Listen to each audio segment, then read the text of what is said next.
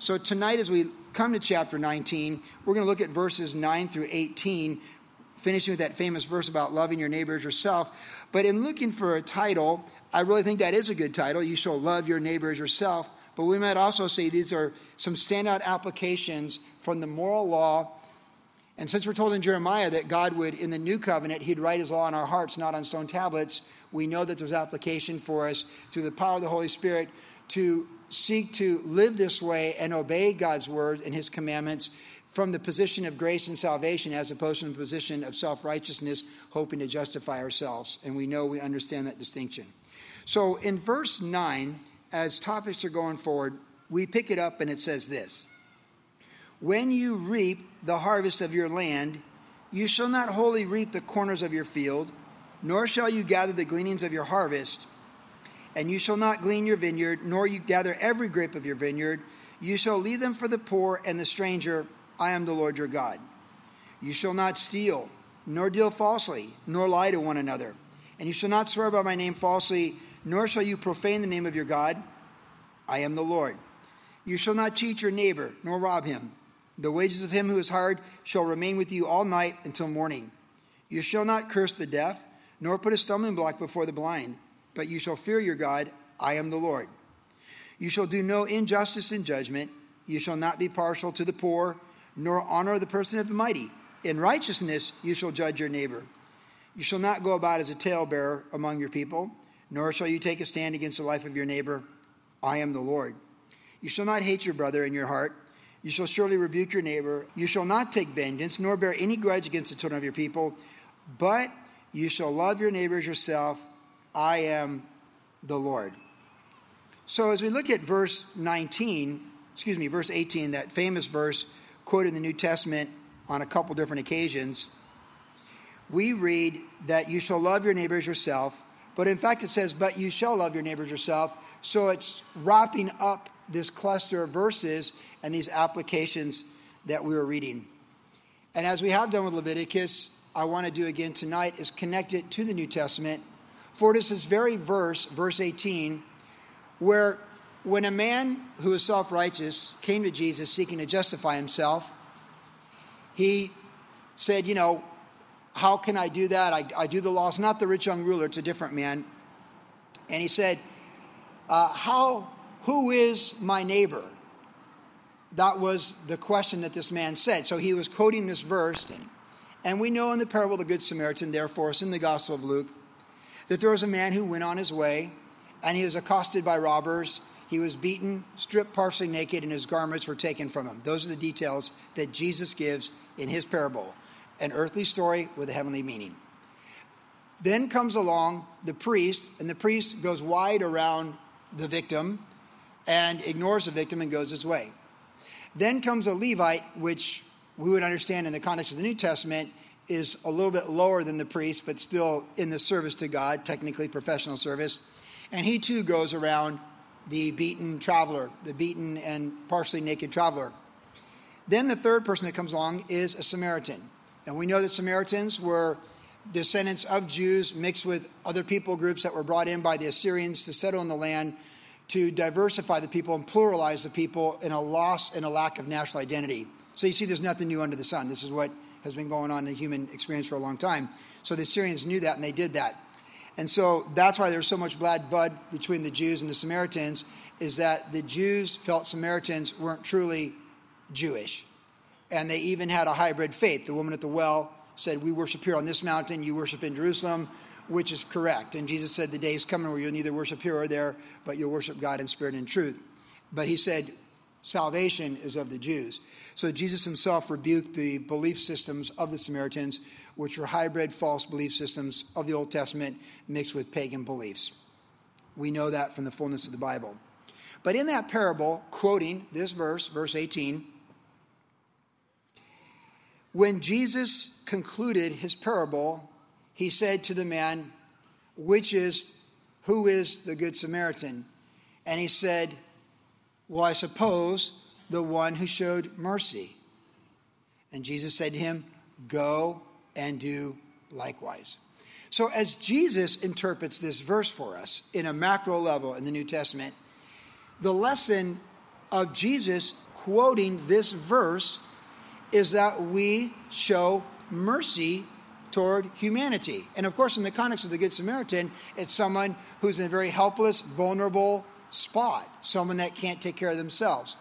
So with that New Testament enlightenment from Jesus himself on this verse, we come back now tonight with the macro idea that mercy is a key thought behind the human experience. That God is merciful, and what does the Bible say? Blessed are the merciful, for they shall obtain mercy.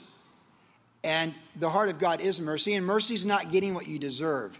It's being pardoned for your iniquities, if you will, because Jesus paid the price. That's mercy.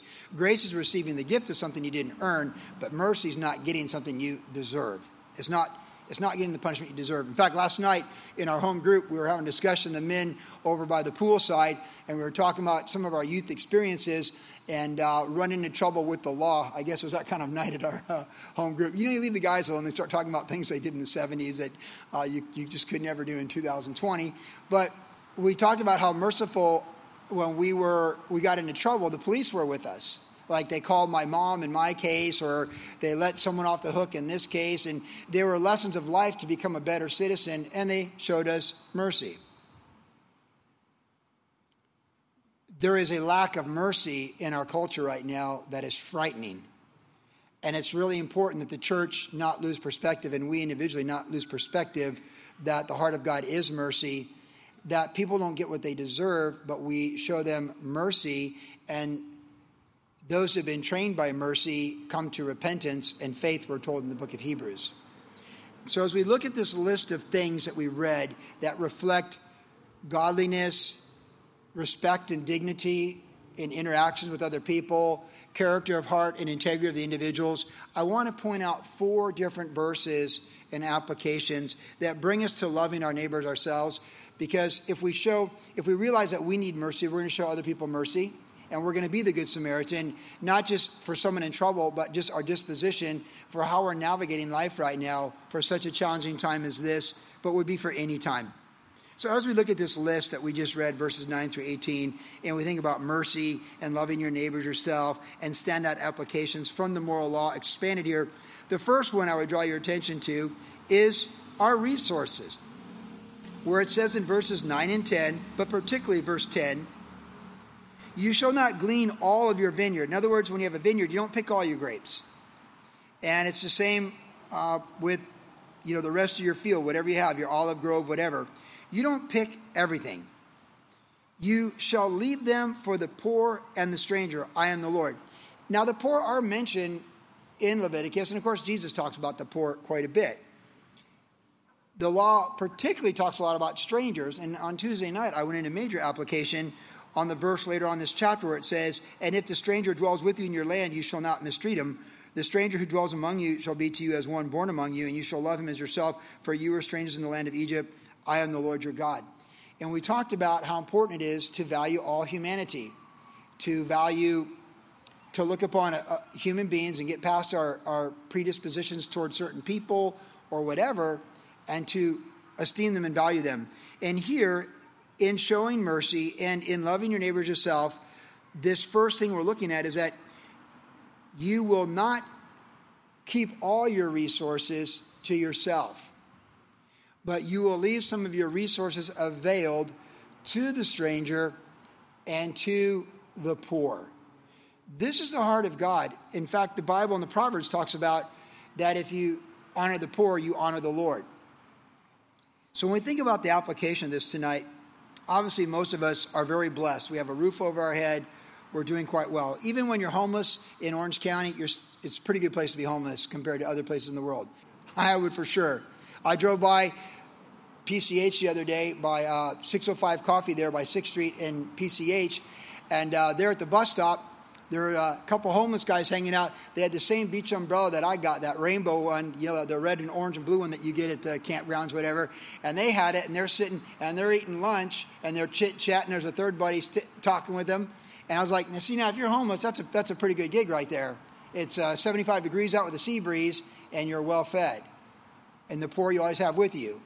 And we're surrounded by the homeless situation in Southern California is incredible.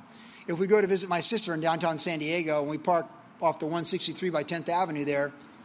I mean, her high rise, see, she used to be homeless in San Diego, and she dreamed of, if her life ever got back together again, that she would live in this high rise apartment complex. And that's where she lives now. 3 years rebuilding her life. She's like on the 11th floor. And then she goes by the homeless, and she has, of course, great empathy upon the homeless. She went literally from homeless on 10th Avenue to the 11th floor on 10th Avenue. But 3 years of being sober, paying her debt to society. She's still got to finish the last little teeny bit of DUI school to be able to drive unlimited anywhere she wants to. She's got a little bit more to do there. She's working on it. But the homeless you have, and the homeless problem isn't going away. The poor problem's not going to go away. In fact, Jesus said the poor you always have with you. We always have the poor with us. So whether it's on an individual level or a church level, we want to have that disposition where we realize there's people much less fortunate than us, and we have empathy toward them. You understand? We want to always have empathy toward people. We don't want a hardened heart. We want a tender heart, and we want to have empathy toward other people. Now, individually, I mentioned this Tuesday night, like before all these people asking for money for homeless people, rehabs that you have all around Orange County, it's difficult now because most people don't carry cash, right? There's a lot less, people are carrying a lot less cash these days, and I'm sure those things are down. We have received information from all over the world that most missionary groups that we associate with and work with, that right now they're just trying to feed people. For example, Far Reaching Ministries with Wes Bentley, who we've done so much with in Africa, in Russia, and these places. He is, since COVID began, almost all their resources are going directly to feeding people that are impoverished around the world. They've gone from trying to get the gospel out to just trying to feed people who have received the gospel. So we are in a desperate time, and we understand that. And even here at Worship Generation, last month we released thousands of dollars to Bangladesh to a ministry that we felt good about. And essentially, Bangladesh is pretty hostile toward the gospel, if you don't know. But it's a long-time established ministry in preaching the gospel, reaching people. But the desperate need is food.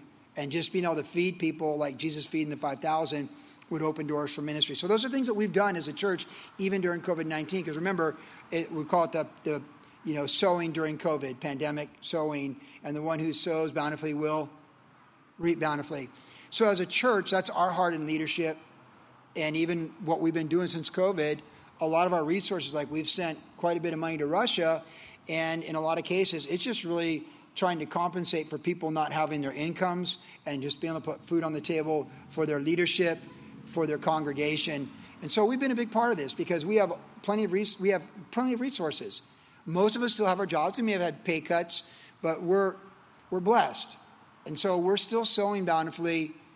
And so we can sow as a church on behalf of all of us through our giving bountifully, but it's important that each one of us understands our opportunities for the world around us, how we can sow bountifully and make a difference. So I just want to encourage us as we pause here for a moment on this first act of mercy, is that the empathy toward the poor, toward the stranger, is something we never want to lose.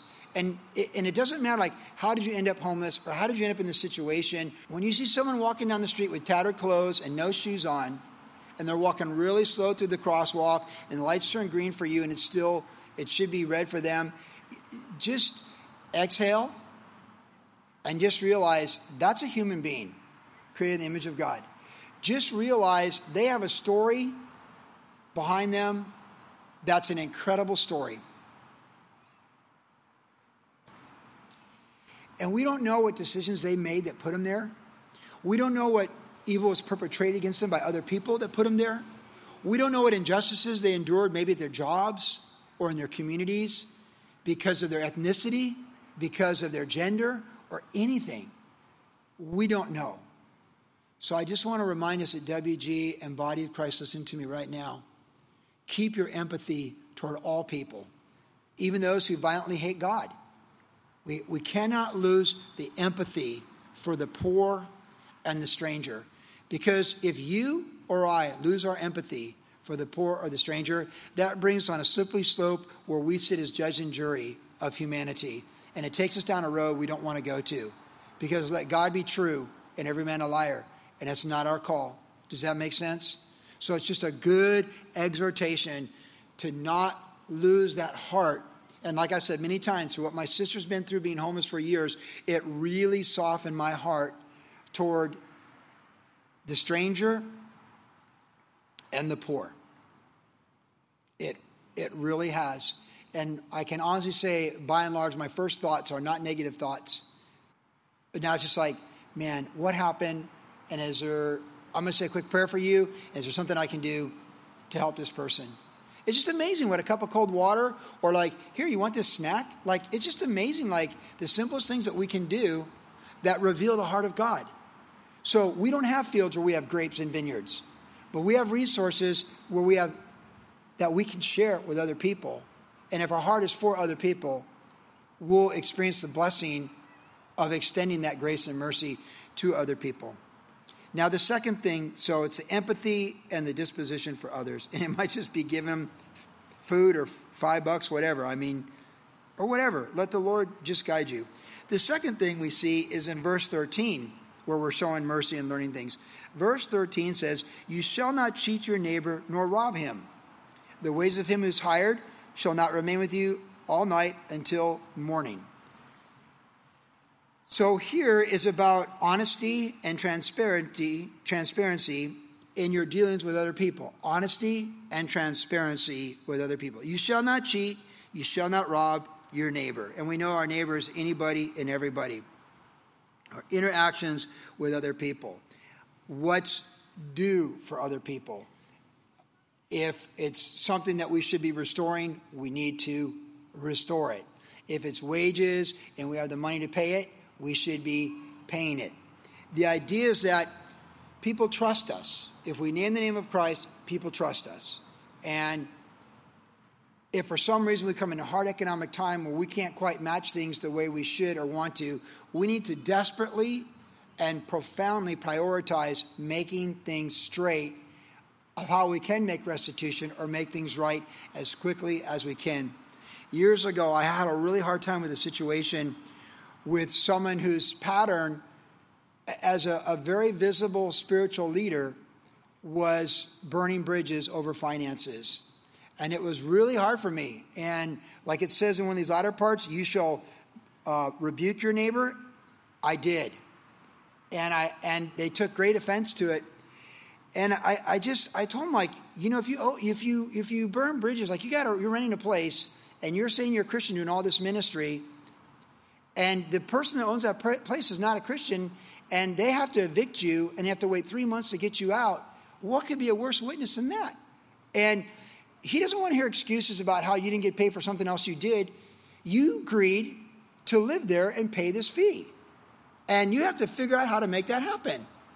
God's not going to honor you going from place to place doing this. And I just remember how upset they were with me. And I'm like, why are you upset with me? The person that should be upset is the person you owe the money. Because you're stealing from them. And it's wrong. And so that's a really good example of my mind. And when you think about in life, and you younger people will realize this as you get older, you're spending money to fix your cars and spending money to go to the dentist. It's your money, not your parents, or whatever. You want people you can trust. When you call a plumber, you want to know that you can trust that plumber. And if the plumber says it's $120 to fix this, you're stoked. If he says it's $1,200, you're like, you're like, really? You want to know if it's going to cost you $3,500 to fix plumbing, which can happen. It can cost you $30,000 to fix plumbing, actually, if it's cast iron in an old house. You got to rip everything up. I mean, it can be really bad. But if a plumber's giving you bad news, you want to know that they believe the good news. And you want to know when they tell you it's going to cost thousands of dollars to fix this plumbing issue, that person, that woman, that man is a woman or a man of integrity and faith in Jesus Christ, and they're totally transparent, and it's correct, and it's just. The laborers wear their wages, and it's the right fee to correct this plumbing. It's not your fault you bought a house in the 60s and the cast iron's bad. It's not their fault. They have the skills to fix it, and it's going to cost $3,500 to fix it. So they might be the bearer of bad news when you're hoping it's maybe $350 because the base of your foundation of your house is leaking. But it is what it is. And when you have that news, and if you're giving that news, you want to be a woman or a man of integrity, and people trust that decision. The same with mechanics. Recently, our van was vandalized. The church van is not here anymore because we had to cash it out. Someone ripped out the catalytic converter, which is really common, I guess. A $200 piece of equipment does $1,500 damage to the vehicle with parts we can't even replace now because it's 2004. But when I went to start the van and I realized something really bad had happened, I like, who steals from a church parking lot? Well, lots of people do. But not you. Ever. Please don't. And I took it to Daryl Notke, who has attended WG in the past, and he's a man of integrity. He has a great reputation with autos. And I had to drive 30 miles an hour up Gothard and just go really slow and wave everyone past me. And I pulled up, sounding like a loud motorcycle going by here during service. And I'm like, whatever it is, I trust Daryl Notke. This is the guy I trust. And what is it? And I'm like, hey, if it's under 500, we'll fix it. He's like, Joey, it's going to be at least 12 to 1,400. He's calling his guys parts. We don't have them.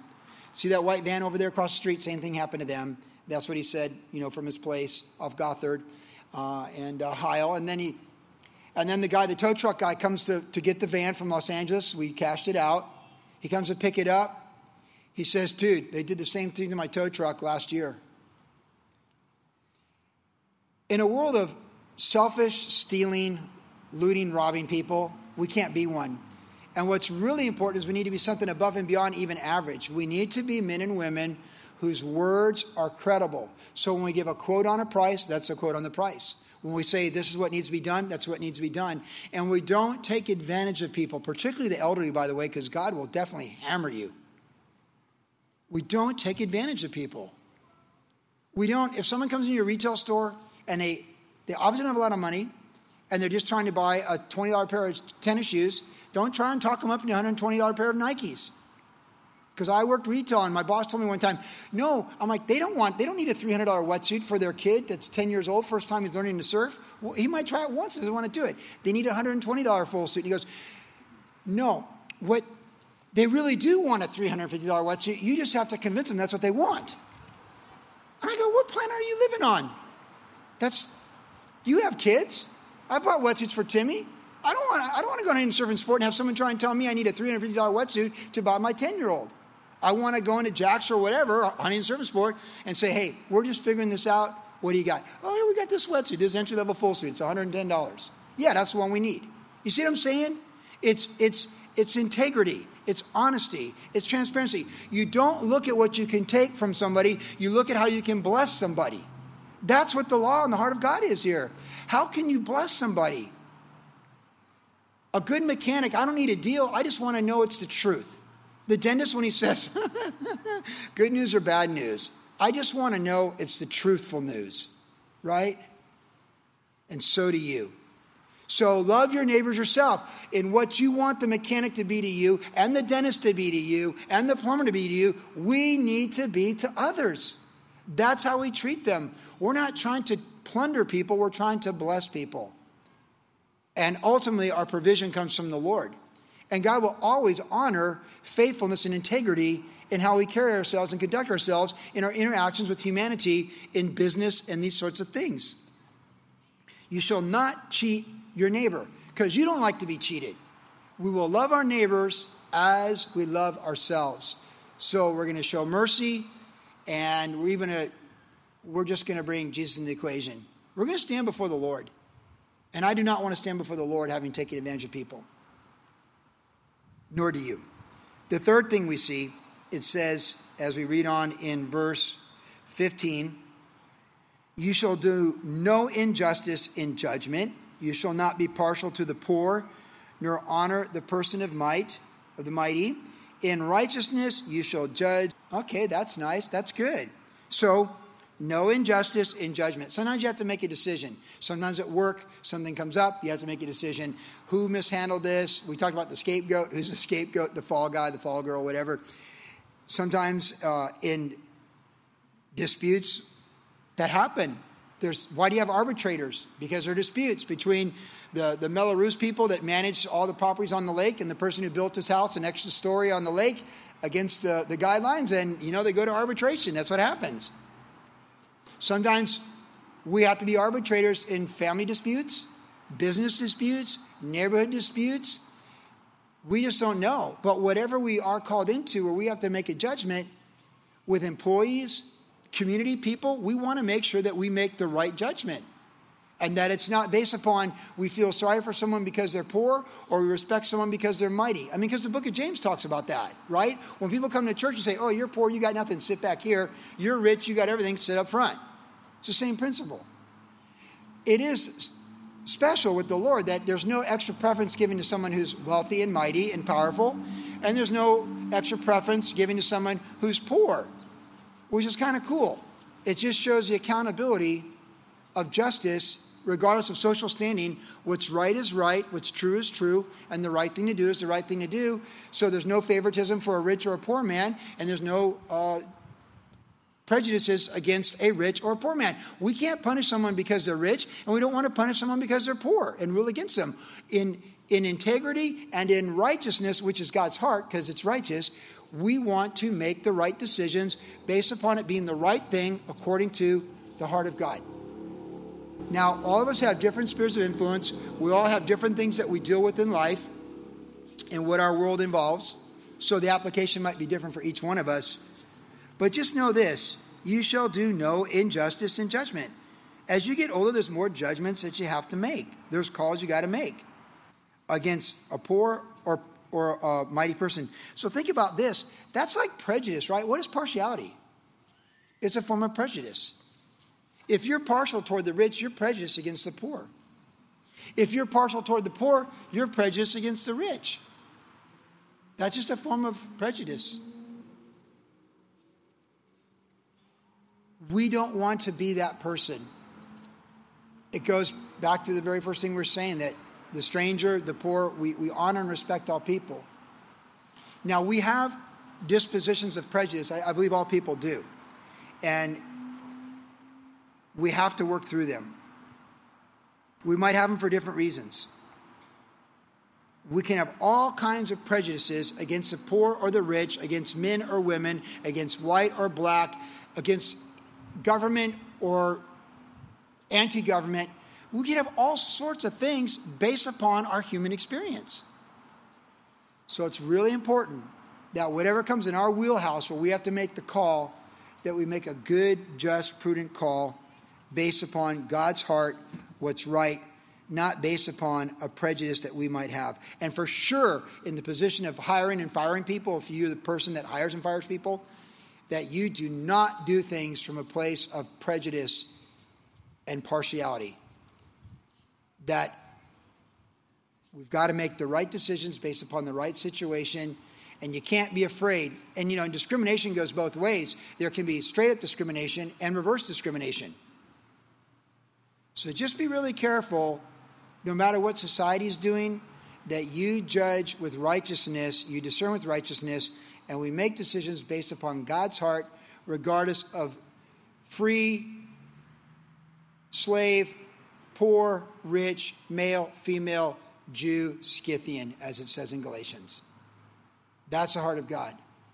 And the journey of life, if you can get to 80 or 90 and have God purge out almost all, if not all, of your prejudices and predispositions that are contrary to his heart, good for you. Good for us. That's an objective to be attained. Now, finally, the fourth thing and final thing is found in verse 18. You shall take no vengeance, nor bear any grudge against the children of your people. Well, yeah, that's pretty obvious, but that's a good one. You shall take no vengeance or bear a grudge. Now, vengeance is getting back at somebody, right? Like vengeance is when you got wrongly fired, or the neighbor's done something to you that's really bad and you want to get back at them. Vengeance is getting back at somebody. It's vigilantism, if you will. Vengeance is like, well, I'm going to make this straight. Now remember what God says, vengeance belongs to the Lord. And as Pastor Chuck Smith used to always say, God's a much better defender of you than you. So it's better let him fight your battles and defend you than you defend yourself and fight your battles. But there are things that are injustices that happen that would make us very vengeful toward people. If righteousness doesn't reign and evil things happen and you've incurred an injustice, you would be vengeful. If you were wrongly charged with a crime and sentenced and went to jail for a crime that you didn't do, it'd be hard not to sit in a jail day after day stewing about how you're going to get even with people. Now, what a lot of criminals do is they are put away and they come out and they get back at the people who put them in jail, which is horrible, right? And that's why some people should be incarcerated the rest of their life, because they get out and they kill people. We've already seen this with COVID-19. We've seen hardened criminals, felons, released from jail in the name of COVID and go kill their accusers. We've seen that in multiple places under multiple circumstances. But that's just criminals getting back at people who call them out for being criminals. Vengeance, more often than not, is where you were wrongly accused at work and now you've lost your job, or you did the right job and someone else got the credit for it. That hurts. Someone else got the award, someone else got the raise, and it could be even worse, you're the fall guy on somehow when you made someone look good. Those are the things that make us very vengeance. Or also, perhaps, if things were said that were not completely true and you're painted in a bad light, and it's not the whole truth. And you might try and defend it and set it straight, but a lie travels much quicker than the truth in the immediate thoughts of people. That's why if you just give misinformation, false news, fake news, all that stuff, it'll travel really fast, and by the time the truth comes out, it's on page 13 and no one cares. So it's hard not to be vindictive or vengeful when those things happen, when you've been wronged. But the book of 1 Peter is pretty much dedicated to staying righteous with God when people do wrong against you and when you suffer for doing good and not taking matters into your own hands. Because if you took matters into your own hands, where does it end? And it's a scary place to think that you know the exact purpose, vengeance, and justice against someone to perpetrate against them for things of wrong they did to you. Like, that's a pretty difficult place. That's a dangerous place to put ourselves in, where we're judge and jury of someone and we think that, okay, they did this, so we should do that. I think it's common to be tempted with thoughts of vengeance and vindictiveness. I think that's a pretty natural thing, like in the human experience, especially when you're innocent. But we have to take those thoughts captive and obedient to the Lord. We have to because God says to, but also know this, the person that's filled with vindictiveness and a vendetta never has peace. They'll never have peace. They'll stop living. If you have to get even for the divorce or these things, you will never have peace. You will stop living. It'll prevent you from being healed by the Lord from that hurt. And it'll prevent you from being fruitful in a whole new season from the Lord where he can make beauty from ashes. So it's so important that we forgive, we let it go, and we go forward. Because the ultimate prisoner on planet Earth is the person who's enslaved themselves to bitterness and unforgiveness against someone else. Of all the prisons I've ever seen, that's the one that's the most sound to destroy someone. It's self-imposed. And Jesus says if we don't forgive others, we're not forgiven. So it's super important that we have that forgiveness in our heart toward other people. So, you shall not take vengeance nor bear a grudge. So not only do you not get vengeance, you got to even let go of the grudge when you see them. Like you just can't you can't have that look. You can't have that disposition. You got to just pray blessings over them. You got to pray for them every day. You got to just give them to the Lord, give them to the Lord, give them to the Lord, give them to the Lord. That's what you got to do. That's what you have to do. There is no alternative. It's give it to the Lord, forgive them, seek forgiveness, let it go, or die. It's die spiritually, die internally, and you'll end up hating your neighbor. And Jesus warned us that that'll destroy you. And he says we got to go make peace with our neighbor on the way to the court and reconcile before we go to the judge, and he throws us in prison. Jesus in the Sermon on the Mount said, do not hate your brother, but make it straight. So Jesus expounded even this idea here about not being vindictive and not holding a grudge. So if we look at these four things, we see We shall have empathy. We need empathy. We need to be aware of people that are in a much less favorable circumstance than us. So we'll leave gleanings from our abundance for the poor and the stranger, and we'll be people of empathy, and we'll have a disposition for others. We will not cheat nor rob our neighbor. We will be people of honesty, transparency, and integrity. We will see people as an opportunity to bless them, not consumers that we can plunder and take from them and ravage them, but people that we can bless and people that trust us because of our reputation of honesty and integrity for doing things right and making things right and keeping our word. We're going to do no injustice, because there's 2 you shall nots. And, so actually there's 3 here. And you shall not do injustice in judgment. So we're going to be righteous people. We're going to have integrity. We're going to seek to always do what's right. We're going to seek the character and the heart of God in decisions we have to make in our dealings with human beings, and whatever positions of authority and power that we have, we're going to do that. We're going to do the best we can. We're going to be impartial, and we're going to try and seek to be without prejudice, whatever we might be dispositioned toward. And then finally, we are not going to be vengeful, and we're not going to hold a grudge. We're going to forgive people. We're going to let things go. If you flip the negative on all those, if you flip those to the negative, what life is that? What life is it where you look down on people and you lack compassion and you're cruel? Like, what life would that be? That's horrible. What life will you have when you reach 80, when you've taken advantage of everybody your whole life? You marked up their price. You doubled them up. They trusted you with their car, and you charge them double for everything. You charge them for parts you didn't even change because they're elderly and you took advantage of them. How's that look for all eternity? Who wants to live like that? Or to be prejudiced and have all these predispositions where you hate certain people and favor other people. How's that going to look? Or finally, that last one where you're filled with bitterness. Who wants to be that person filled with unforgiveness in invalid care when you're 90? That's a horrible ending. As they're going to the promised land, God said through Moses, I've given you 2 choices. You can choose life and blessings, or you can choose death and curses. But know this, you're going to choose, and you're going to live with those choices. So this is a good reminder for us tonight in Leviticus 19. This is the heart of God. And aren't you glad there's the heart of God toward you and me? Like when we go before the judge, when we go to the mechanic, we go to the dentist, or we see the poor. Aren't you glad this is his heart toward us? This is his heart toward us. This is his heart toward humanity. And this is who we need to be now more than ever.